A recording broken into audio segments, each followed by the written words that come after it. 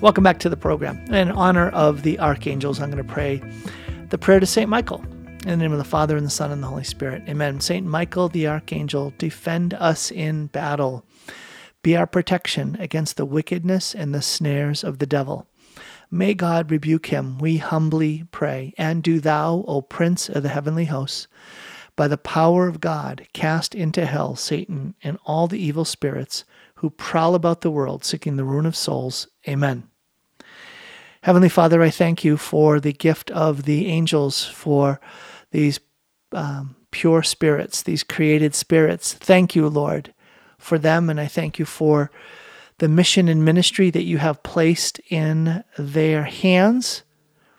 Lord, I ask that you would give us insight, give us wisdom to draw on the ministry and mission of angels, especially our own guardian angels. May they be for us leaders, providers, and protectors through their intercessory care, their daily accompaniment, and the provision that they give to us. Thank you, God, for our guardian angels. And we make this prayer in Jesus' holy name. Amen. In the name of the Father, and the Son, and the Holy Spirit. Amen.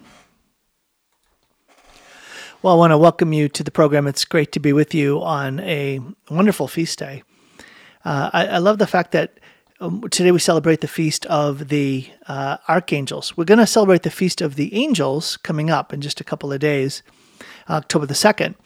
But today it is a powerful day to reflect on the fact that not only did God create this hierarchy of beings, right? Meaning God is at the top of the chain of being, the uncreated, infinite, perfect spirit, who is eternal, all the way down. And next in line in that chain of beings are angels. And so angels are created spirits. There's no material dimension. And then we come down further in the chain of being, and we have this composite of body and soul. So we have the spiritual dimension, as well as the invisible spiritual dimension, as well as the physical dimension, and that's human beings. And then you go down below that, and you have animals, and then plants, and then inanimate matter, right? So you have this chain of beings. And even among the angels, there are these different choirs of angels. So archangels are one of the choirs of angels, and scriptures identify 3 such archangels. And so Raphael is in the book of Tobit. That's where Raphael makes his appearance. In the book of Daniel, the prophet Daniel, you have Saint Michael identified as the chief of the chief among the angels, and then Gabriel, of course, in the Gospel of Luke, have him mentioned as the one who approached the Blessed Mother, and with the invitation to become the Mother of God, with presenting her with her vocation, she who is full of grace. And so, one of the things that really one of the things that jumps out when you focus on the reality of the angels and archangels is this concept of identity and purpose, or vision and mission, who I am and what I am to be about.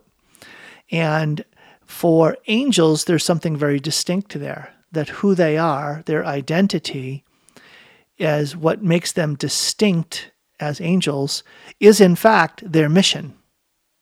So their identity is encapsulated in their mission. So Michael, who is like God, right? That's the name Michael. That's what it means. His mission is to be chief among the angels and to be the enemy of Satan, to cast Satan down from heaven as a result of his sin, his fall. And so when we stop and ponder that, each of us, we can stop and say, okay, God, in my life, what have you given me to be understood as my own sense of mission and my identity? And that goes as deep as my name. And so, Lord, who am I in your sight, and what am I to be about? What is my mission? This theme is perennial for me on Sound Insight. I talk about it in different facets all the time. because it gets down to the foundations of what it means to be a follower of Christ, a Catholic Christian disciple of Jesus. It's where the rubber meets the road, folks, is in the day-to-day. So today I'm going to focus on the aspect of mission. And I'm going to focus on an aspect of mission that impacts many of those of you who are listening. And that's the mission of being a mother or a father, the mission of being a parent. And so it's interesting. Carrie has been reflecting with me a bit this year in particular. Her theme is healing. And so she's opened herself in her own spiritual life to the Lord to say, Lord, how do I need to be healed to become more fully the woman of God, the wife and the mother that you intend me to be? And it's been really fascinating because she's brought me some of the fruits of her reflections on things like, what does it mean that the two become one? And what does that mean for my own sense, I, Carrie, but me, I can make it my own as well. What does it mean? What does it mean that Carrie and I, in the vocation of holy matrimony, the two are called to be one, that somehow I'm only going to understand the depths of what it means for me to be Tom, that's my name, my I, who is Tom, when I'm in a loving union with Carrie, that it's in our husband-wife lovingly living our married vocation that somehow who I am as Tom will become manifest. But one of the things that is the fruit of the union of love, when God blesses that in married life, is children. And so that then unfolds this mystery of the mission that I have as a husband and as a father, and for Carrie as a wife and a mother. And so I begin to think about what are some of in this messy world, right? The reality of being a husband and a father is messy. The reality of being a wife and a mother, it's messy. It's not perfect.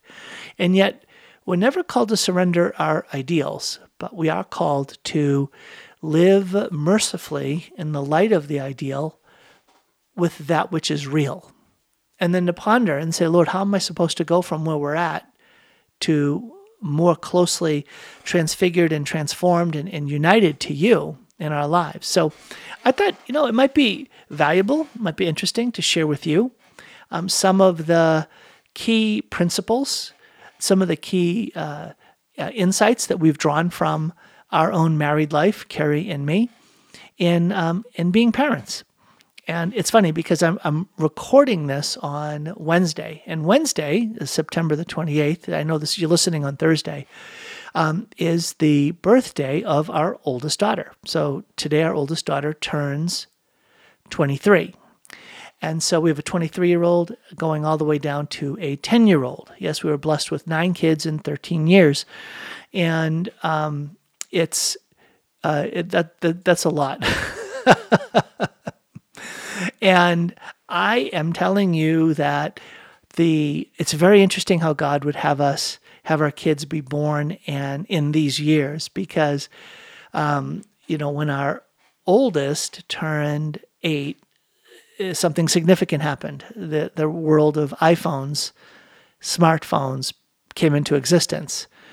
And so for the last 15 years, we have raised kids in a world that has been increasingly dominated by digital realities, the digital world, social media platforms, and their variety of forms, right? The things that we talk about all the time, but you could lump into that things like video games and not just that, but smart TVs that now give you so much access to all of the streaming video, movies, shows, and other just darkness, right? That all the pornography and other darkness that's out there that we all of a sudden, parents, if you were a parent in the last 15 years, and you have kids that are in their tween years, so beginning around, let's say, 9 years old,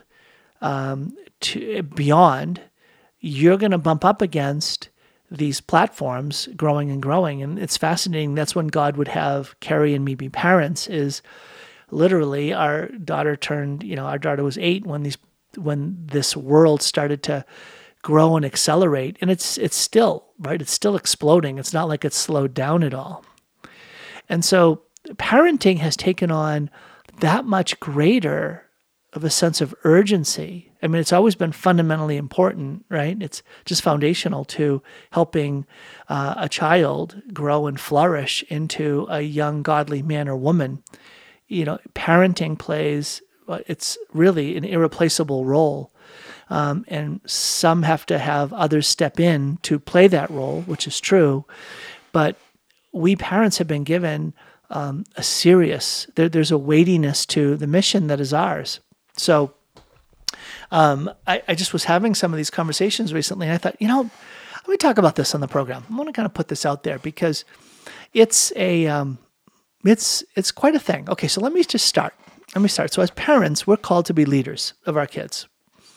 And so we're called to lead and provide and protect. Lead and provide and protect. I always talk about that. And if I had more time, I would trace that back to priest, prophet, and king. And so we're baptized, and in baptism, we are sharing in Christ's anointing as priest, prophet, and king.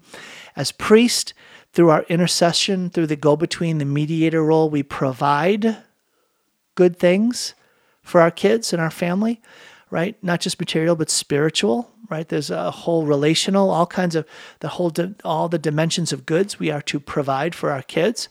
That provision is a priestly call. And then we are called to lead our kids. And that leadership is a governing role. That's a kingly role, offering kingly service to the Lord, to our kids, after the manner of Christ, who was the great servant leader who washed the feet and died as a means of leading his apostles to be his followers and to take up the role of continuing to bring the ministry of Christ on earth.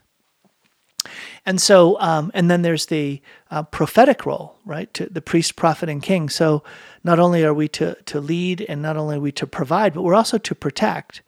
And the prophet is the one who speaks the truth that most needs to be heard. The prophet speaks the truth that most needs to be heard. And so that's part of our call as well as parents, is to speak the truth in love, but to speak the truth. And so I want you to hold on to that as parents. Your call is to lead and provide and protect. Lead and provide and protect your kids in the midst of a strange and getting stranger world, in a world that is becoming increasingly difficult. So hold on to that, to those principles, right? A principle is what? It's that which stirs us or moves us into action. And so why would I take action as a parent? Well, I'll take action because I'm called to lead. I'm called to go out front and to show the way, to be an example, to model the way, etc. I'm called to provide. I'm called to be with and to encourage. I'm called to cheerlead on. And I'm called to be the prophet, to provide that protection. I've got your back, right? I'll talk more about that. In fact, why don't I just talk about it now? So when I think about leading and providing and protecting your kids, there's a way in which you're called to love them well. And sometimes you'll love them well by acting out of that leadership role. Sometimes you'll love them well by acting out of that priestly role. Sometimes you'll love them well by acting out of that prophetic role. Now, what does that mean? Well, what that means is that when you're a parent, sometimes you're called to go before them. And when you go before them, you show them the way, you set the bar, you raise the standard, and you expect them to conform to the way in which they should walk. That's part of the call you have as a leader, is to be willing to confront them when they're falling short, when they're settling for less, when there's a gap that exists between how they're living and how they ought to live. And so that's an important part of being a parent, is being willing to exercise that kind of authority to go out in front of them and say, this is the way that you're going to walk. This is what you are called to do. And that leadership role is one that going before, going in front, upholding, that's a loving thing to do. This is not sufficient. what you're doing isn't acceptable. We need to go deeper, right? But that's not the only way that we're called to lead. We're also called to provide and protect. We're not only called to go before, but to do more. What is that? I'll tell you in a minute.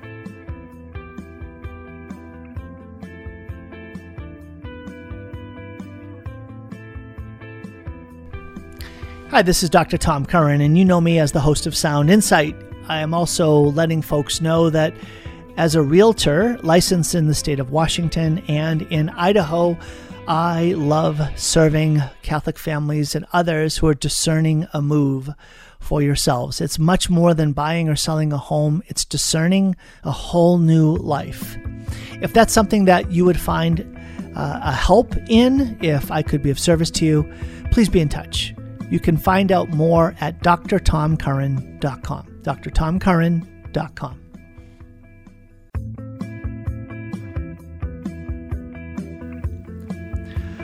Welcome back to the program. This is Tom Curran. It's great to be with you today. So I'm talking about parenting today, and I'm laying out some principles. I'm recording this on my oldest daughter's birthday. Today's the feast of the archangels, Michael, Gabriel, and Raphael, whose identity is found in their mission. And so I'm talking about mission today. I'm talking about fulfilling your God-given purpose as a wife and mother, as a husband and father, and how do we do that? And so I'm just starting with one of the foundational concepts is, what is your mission as a wife and mother, as a husband and father? It's to lead and provide and protect, priest, prophet, and king. And or priest, king, and prophet, if you want to line up the three. And all of these ways of relating to our kids are loving. They can be loving, and the proper way to love at times must involve the willingness to uphold a standard and ask them to conform, that this is what is accepted and acceptable, and it's not acceptable to not do that. Now, let's talk about some examples of what that would look like. Actually, let me go through all three, and then I'll give you some examples of what it looks like in practice. So not only are you called upon, and if you think about someone walking on a path, right? You're walking on a path. When you're leading them, you go ahead. And so you're ahead of them on the path, and you're saying, come, follow me. Come this way. This is the way you must go. So that's an appropriate way to parent, is part of your call is to go before them and say, here's the path that you're going to walk in. You'll have family prayer. You're going to go to Mass. That kind of language is not acceptable. You don't get to watch those kind of movies. This is not how we're going to treat each other, right? 100 things where you're setting the standard. You're setting the bar. Then there are other ways where you are called upon to be with them. So now when you think about, again, walking on the path, there are times when the best way to love them is to say, I'm with you. I am with you. I'm not ahead of you, but I'm actually alongside you.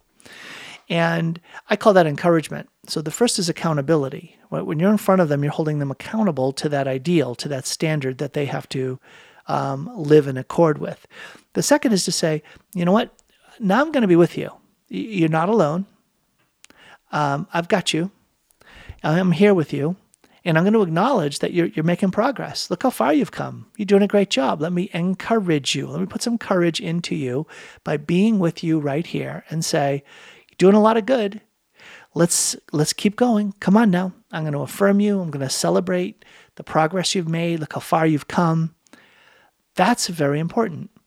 And so what is that all about? Well, that might mean, okay, if it's time to do homework, you might say, okay, sit at the table. You don't leave until you get your homework done. That's accountability. Encouragement says, you know what? Let me sit down next to you. Let me help you with the homework.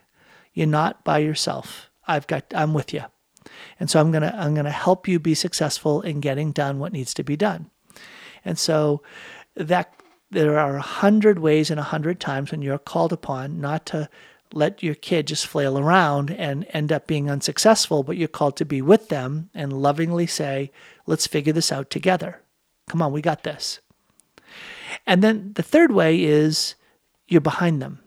Okay, so now they're in front of you and literally you've got their back. You've got them covered. You're providing them with the sense of protection. And again, that protection isn't just physical, it's also spiritual. And that's an amazing thing, that you can provide spiritual cover for your kids through your holiness. Yes, that's right.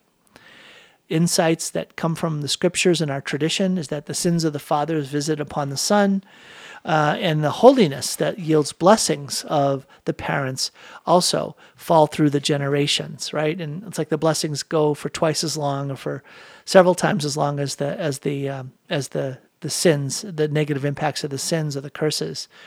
And so you have insights as well from those who are involved in the ministry of exorcism, that when you have a father dealing with particular sins, then it's as if the cover of protection is removed over the kids and they become more vulnerable to certain kinds of temptations. And so it's amazing to think about that, parents, did you hear this? If you're willing to fast and pray, if you're willing to make acts of self-denial and self-sacrifice, it's not just going to make you grow in holiness, but it's going to provide a level of spiritual protection. It's going to provide a level of spiritual covering over your loved ones, over your kids. Wow. My goodness. It's definitely the case that you see that the good deeds of someone can lead to spiritual benefit for others. They talk about the spiritual treasury of the church kept in heaven, which is this storehouse of blessings, this treasure of blessings that are associated with the holy lives of those who are living the faith, and that the holy lives of the holy life lived by someone redounds. I like that word. It extends itself to be a blessing and a benefit to everyone else in the body of Christ. I need your holiness. I need you to battle against sin, to say no to that temptation. I need you to be willing to deny yourself, because somehow in the mystery of God's plan in the body of Christ, your holy actions, your yes to the Lord, your no to sin, your overcoming an evil, your battling for good has an impact on me that's positive. Okay, now let's bring it in even more closely. You have St. Thomas Aquinas bringing out the fact that, yes, indeed, we have a great, we have this beautiful way that the way that God has planned things, that we are called upon to do good to all, but especially to those who are part of the household of God. So the scripture says, but Aquinas brings it even closer and says, to those with whom God has placed you in relationship, meaning, well, your family, right? Your family members, that God intends the goods that will come from your life to flow over to those who are around you. And honestly, we see that in the way that the world works, right? How many of you have come into wealth not because you did anything other than be born into a family that had worked hard or had come into a degree of financial wealth themselves? And it's like you did nothing but be born into it. Conversely, you might have been born into a situation where there has been great financial challenges or a lack of economic opportunity or a lack of economic prosperity, and no fault of yours, you're in a fundamentally different situation as it concerns the material good things of this world. And you can see that, right? So you see how the decisions of parents impact their kids in very visible, obvious ways. Why don't we ponder that more and think about that when it comes to spiritual things? I think if we did, guess what? We'd live holier lives. We just would. I don't think we'd just settle for easy lives if we really had that insight. It was vibrant and vitally alive in us that the way we live our lives impacts our kids.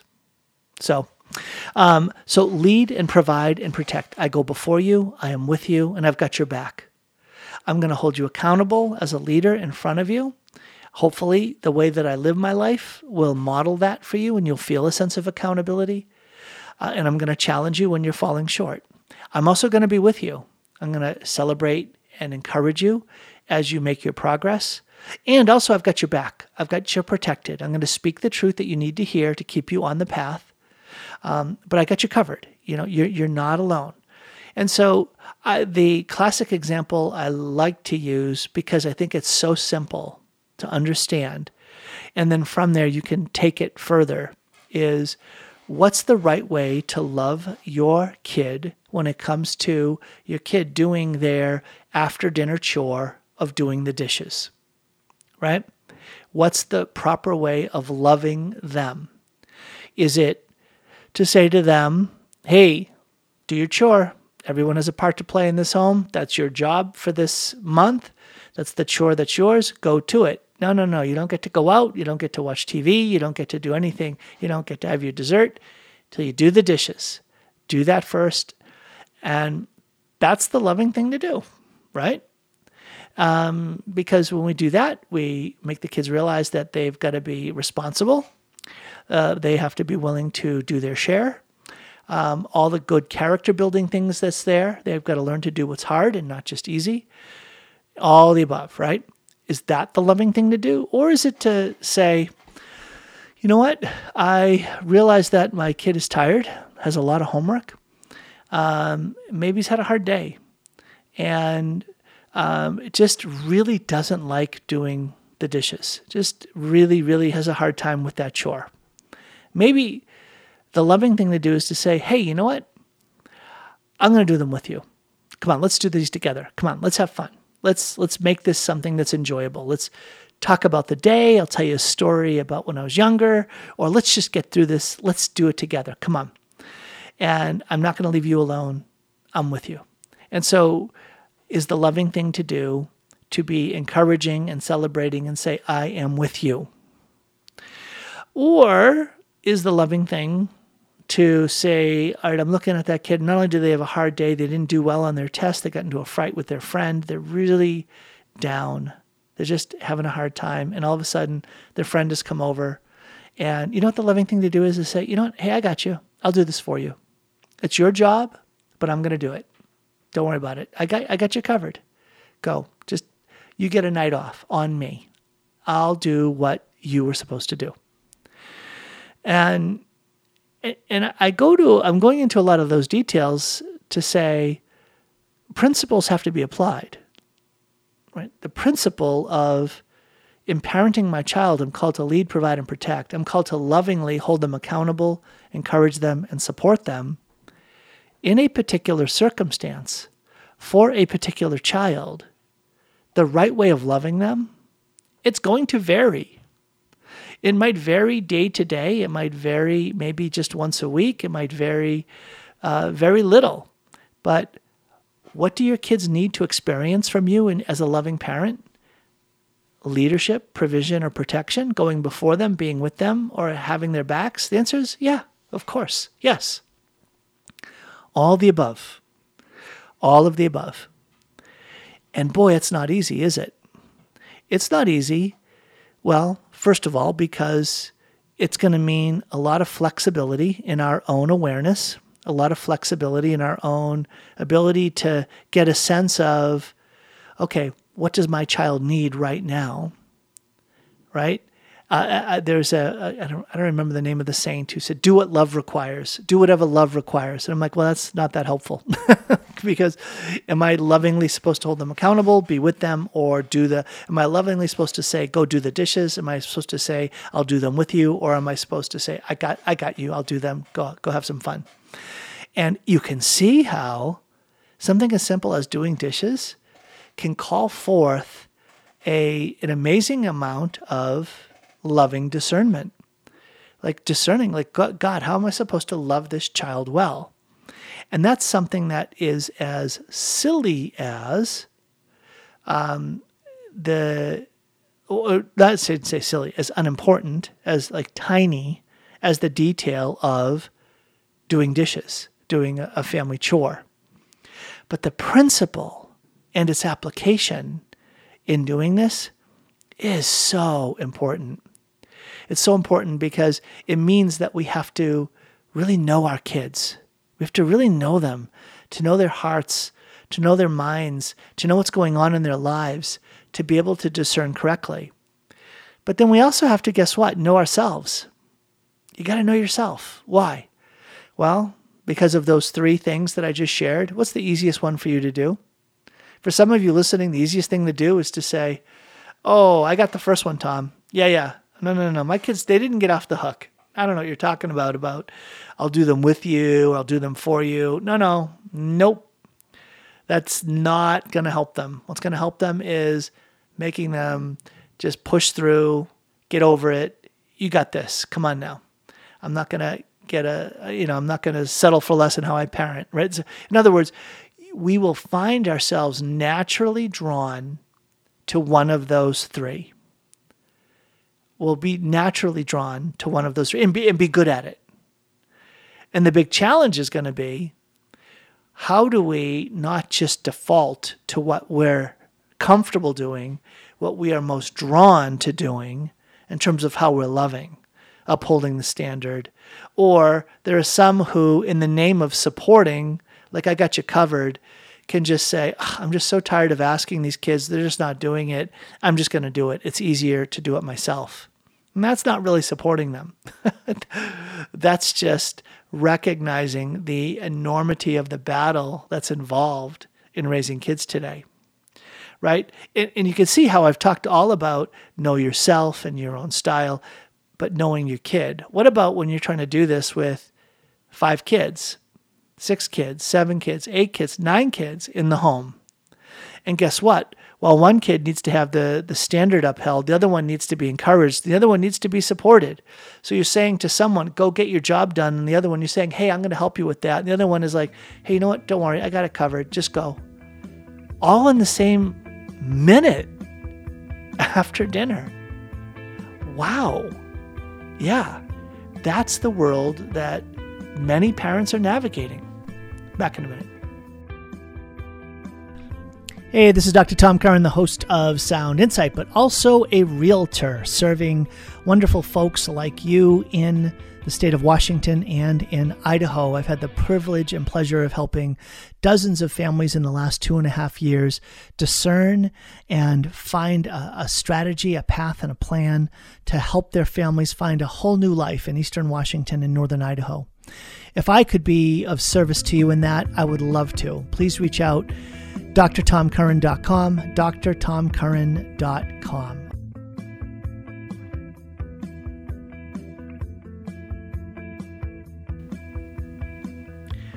Welcome back to Sound Insight. This is Tom Curran. It's great to be with you on this day of the archangels. I'm focused on the concept of mission, for angels are created, and what distinguishes them from other angels is their mission. So I'm talking about some of the distinct ways that we as parents are called to live our mission today. Very, very challenging.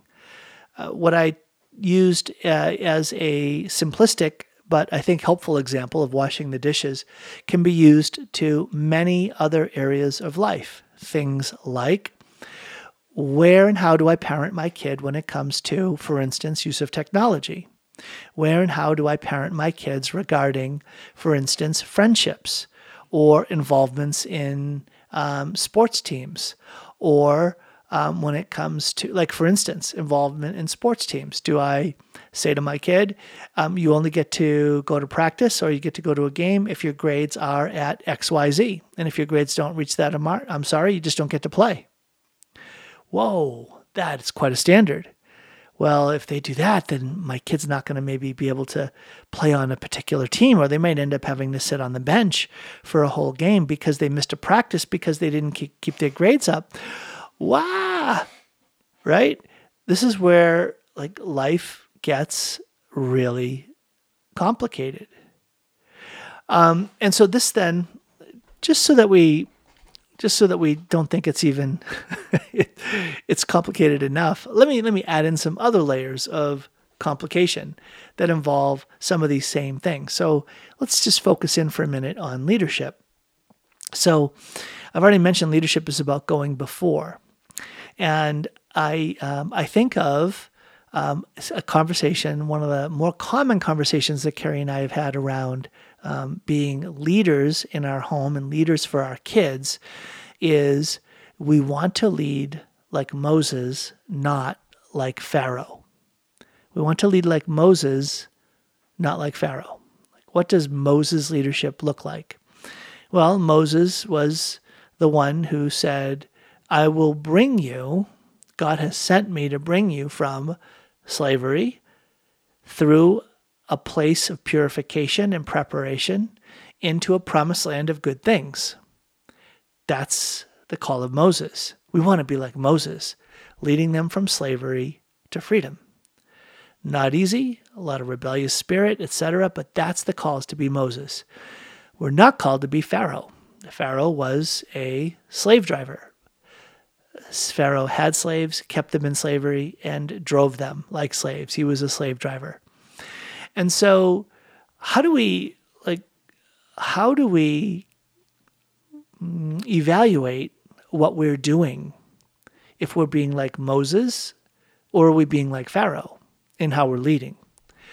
And I like to think about it in relationship to rules. Like, what are the rules of the house? And the rules of the house, are they things that the kids will understand to be guardrails or prison bars? And if you've listened to Sunset, you've heard me say this before, but think about it again now in relationship to being a leader in your home as a husband, a wife, a mother, a father. Am I setting up prison bars or guardrails? Because what does a guardrail do? Right? A guardrail is there to protect someone who is going along a road, a path, a way. Jesus is the way. So as you go along the way, the commandments are guardrails. They'll keep you on the path. You follow the commandments, you're staying in God's way. You're walking along God's way. You're not staying in God's way. You're walking along God's way. And so that's a really important way of thinking about the rules that I set up, the standards that I uphold. It's all about helping you walk along a way. Now, that doesn't mean that my kids are going to experience the rules of the house that we set up as guardrails.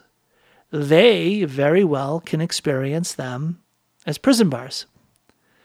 Like, we're just stuck. We're trapped. We're in prison here. These rules are keeping us locked up. I know that you think that in setting these rules that you're actually allowing us to run faster and freer along the path, but that's not how we experience them.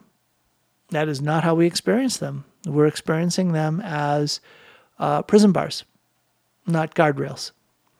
And so that's one of the things that parents can get easily frustrated with is, you know what, these are guardrails. And tough luck if you don't experience them like guardrails. They are. They're not prison bars. And it's a really interesting thing because Aquinas points out, and he's not the only one, it's like a fundamental principle of moral theology that you can't accomplish a good end in an evil way, right? The end doesn't justify the means, right? If you're going to do a good thing, you have to do it in a good way. And so let's refer to the rules of the house, as a good way of attempting to accomplish a good end.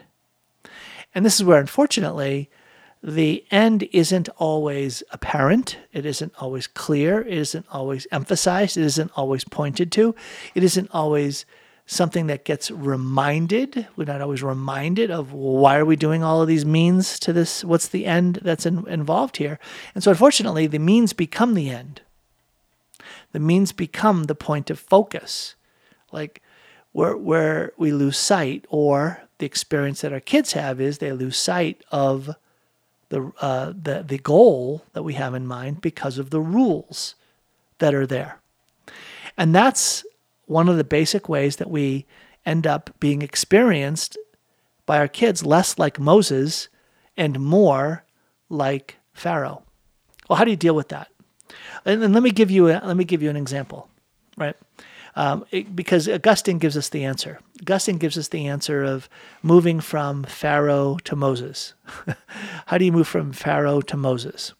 And he says it. He says that the one who does what is good because it is commanded is a slave. The one who does what is good because it's right is free. The one who does what is good because it's commanded is a slave. The one who does what is good because it's right is free. So how do we move from slavery to freedom? And the answer is, well, one answer is to put a good that your kids value behind or as the goal of the good that you want for your kids that they are only doing because they are commanded. Okay, that's really complicated. Let me make it simple. For many years, we brought our kids to adoration on approximately a monthly basis.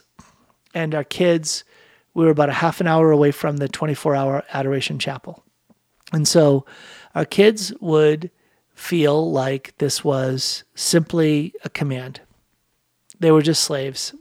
Kids were going to adoration. They didn't say, yeah, yeehaw, let's go. We can't wait to go to adoration. That's not what happened. Now, we had a good goal in mind, and we would say it to them, kids, we're bringing you to the place where Jesus Christ is really present, and he's going to be there exposed. He's going to be there. He's opened himself to you, and I want you to go there. I want you to open yourself to him, and you will grow in your encounter with him. Your life will flourish in faith.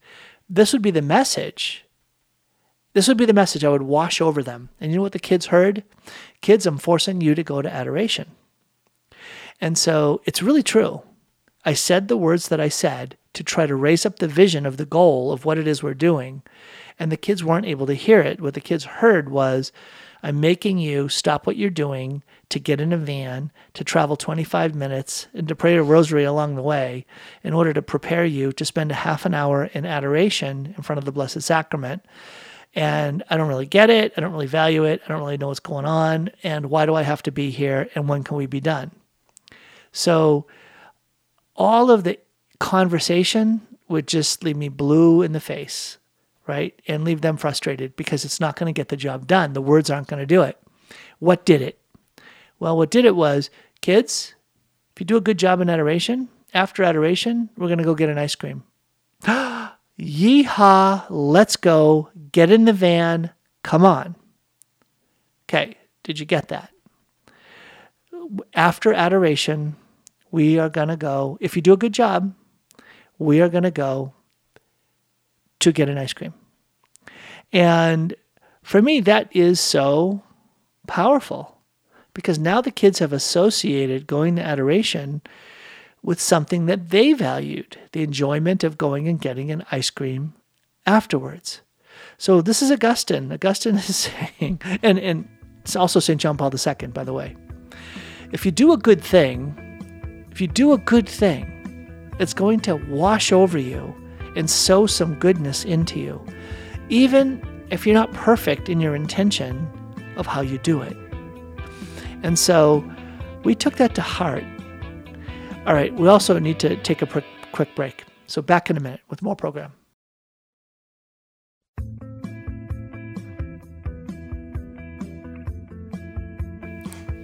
Hey, welcome back to the program. So it's Thursday.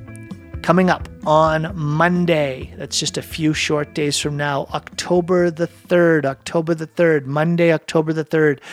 If you are in the Coeur d'Alene to Spokane corridor, if you're in that listening area, I would love to have you come on out to St. Mary's Catholic Church in Spokane Valley, exit 291. Spokane Valley, exit 291 on I-90, 291B. It's south on Sullivan, 291B, south on Sullivan, until you get to 4th Avenue, and then you take a right, and just about a half a mile down the road, you'll get to St. Mary's Catholic Church in Spokane Valley. You can Google it. It's not far off the highway. And we are having a series of talks. I'm giving a series of talks on going deeper in prayer. going to help you go deeper in prayer by taking a look at what the Catechism and our tradition and the Scriptures teach as these fundamental types of prayer. Just like I talk about the mission of parents is to lead, provide, protect, there are fundamental ways of praying that we often don't understand. We don't go deeper into them because we've not been taught about them. So I'm here to teach you. I'm here to teach you in the midst of praying itself. Did you get that? You're going to learn to pray in the middle of a context that is prayerful. So it's free of charge, begins at 6:30. My talk begins around 7. 6:30, we start with singing in prayer. At 6:30, singing in prayer. And then at 7, around 7, I'll give a talk.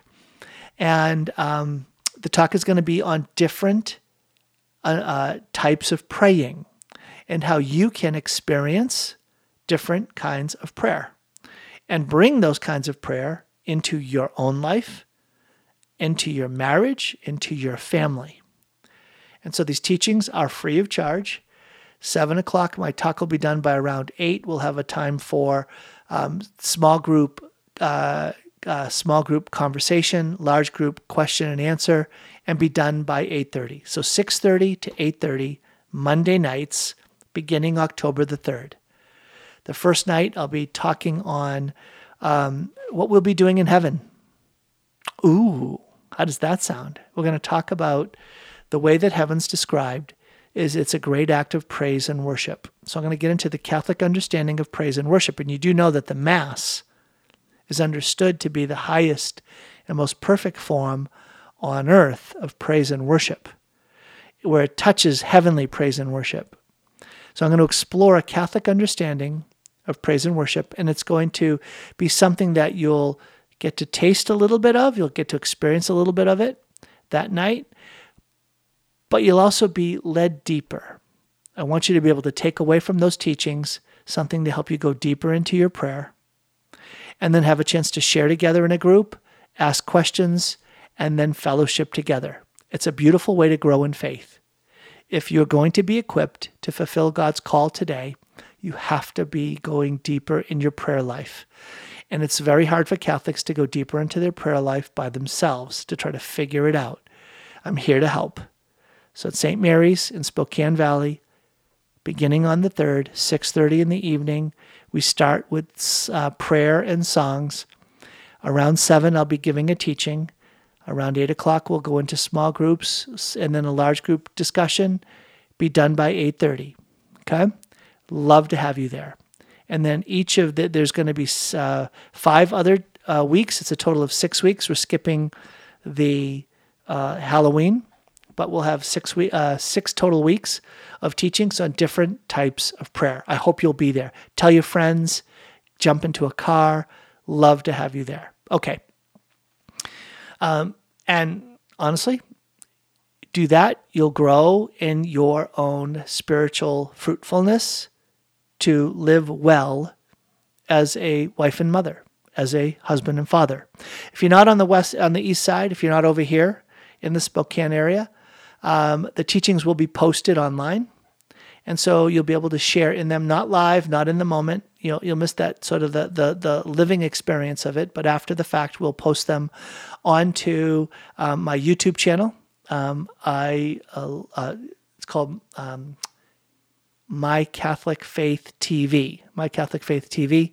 And so you can go there. You can listen to it in an audio form as well on Facebook or as a podcast. Okay, so that's my goal, is to help you grow as a wife and mother, as a husband and father. Okay, so I was talking about this reality of how do we avoid settling for being a Pharaoh and really striving to be a Moses.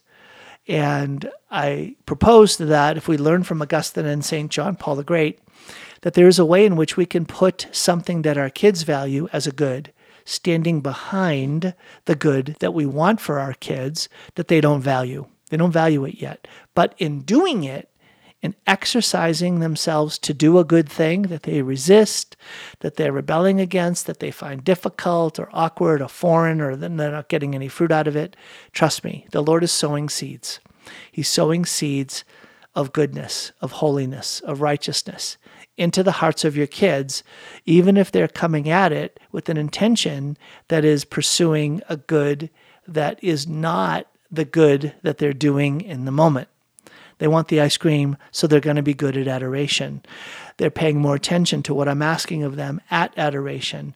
And it's harder to just go through the motions if they know what's at stake. It's amazing how there's a beautiful sense of sincerity that can emerge in them. And again, because what they're doing is truly good for them, Jesus is really there, washing over them, touching their hearts and minds, speaking to them, even when they are struggling to figure that out.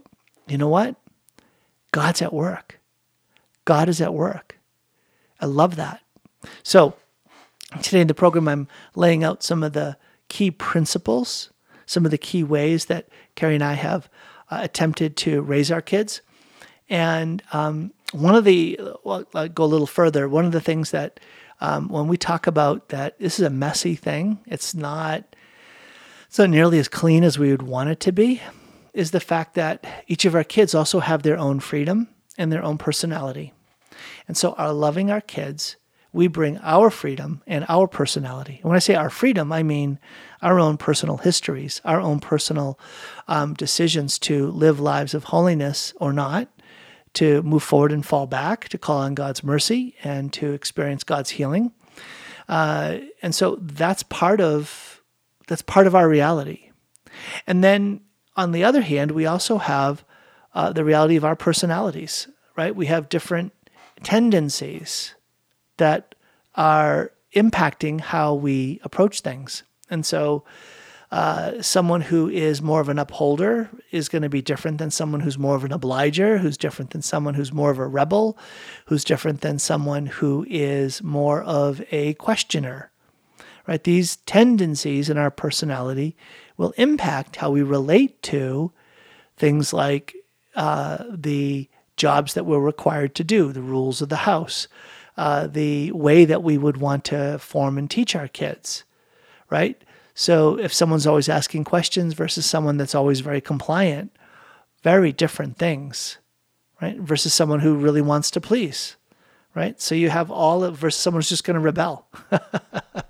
So you have those tendencies. And then you have, for instance, the 5 love languages, right? So if you want to influence someone, do you give them the quality time, or do you provide acts of service? Are you going to affirm them? Is it showing them affection? Is it giving them gifts, right?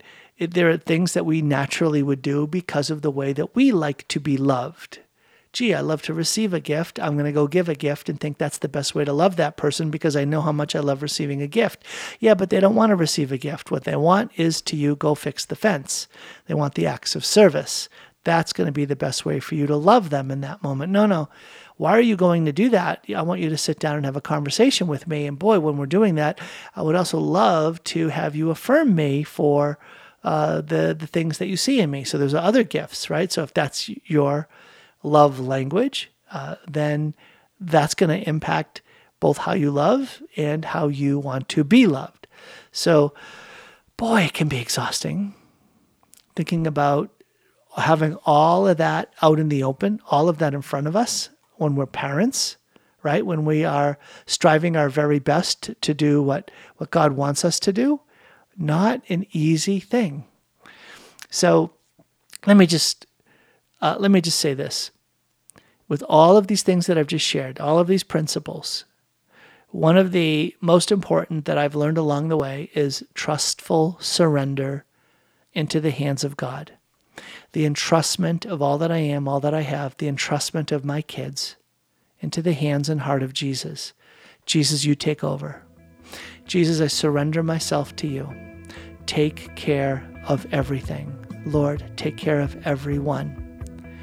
That act of entrustment, of trustful surrender, calling on the Lord's mercy and his grace, is such a huge part of being a parent.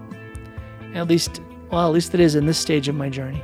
So, Well, there you go. Up against the end of my program. I hope this was a blessing. Join me tomorrow for another program.